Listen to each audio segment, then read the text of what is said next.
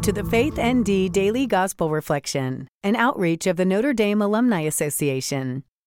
Today is the day of prayer for the legal protection of unborn children. Our reading is from the 3rd chapter of Mark, verses 22 through 30. The scribes who had come from Jerusalem said of Jesus, "He is possessed by Beelzebub, and by the prince of demons he drives out demons." Summoning them, he began to speak to them in parables. How can Satan drive out Satan? If a kingdom is divided against itself, that kingdom cannot stand. And if a house is divided against itself, that house will not be able to stand. And if Satan has risen up against himself and is divided, he cannot stand.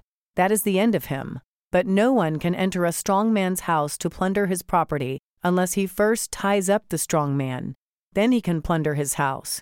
Amen, I say to you, all sins and all blasphemies that people utter will be forgiven them.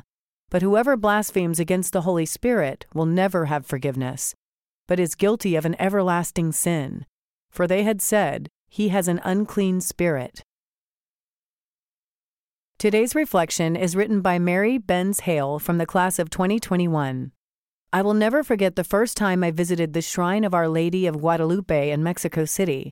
I gazed up at the beautiful image of the Blessed Mother preserved miraculously on the tilma of St. Juan Diego for almost 500 years. One of the most striking things about Our Lady of Guadalupe is the black ribbon tied around Mary's womb to symbolize her pregnancy.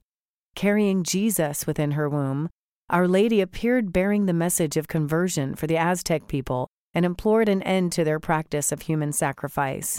In today's gospel, Jesus teaches us that there is no sin that will not be forgiven except the ultimate sin of rejecting his mercy.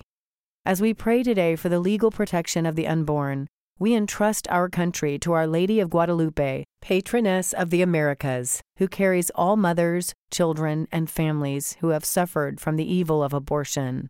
Mary shows us that her son, Jesus, has the power to heal our nation from the darkness brought about by abortion.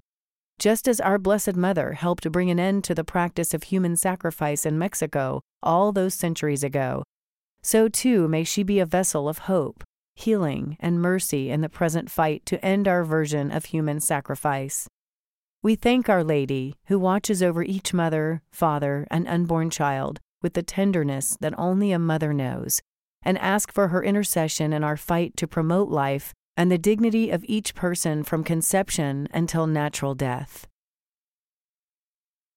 Today's prayer is written by Reverend William Daly, CSC. Lord Jesus, Son of God, Son of Mary, you came that we may have life, and have it more abundantly. You are the Word through whom we were made. Teach us to live the gospel of life. Soften our hearts so that we may be compassionate toward the most vulnerable. Embolden us to be voices for the voiceless. Help us always to remember that what we do for the least ones, we do for you, never to forget the incomparable value of every human person. In your holy name we pray. Amen. Thank you for listening to today's reflection. We invite you to subscribe and share our content with others.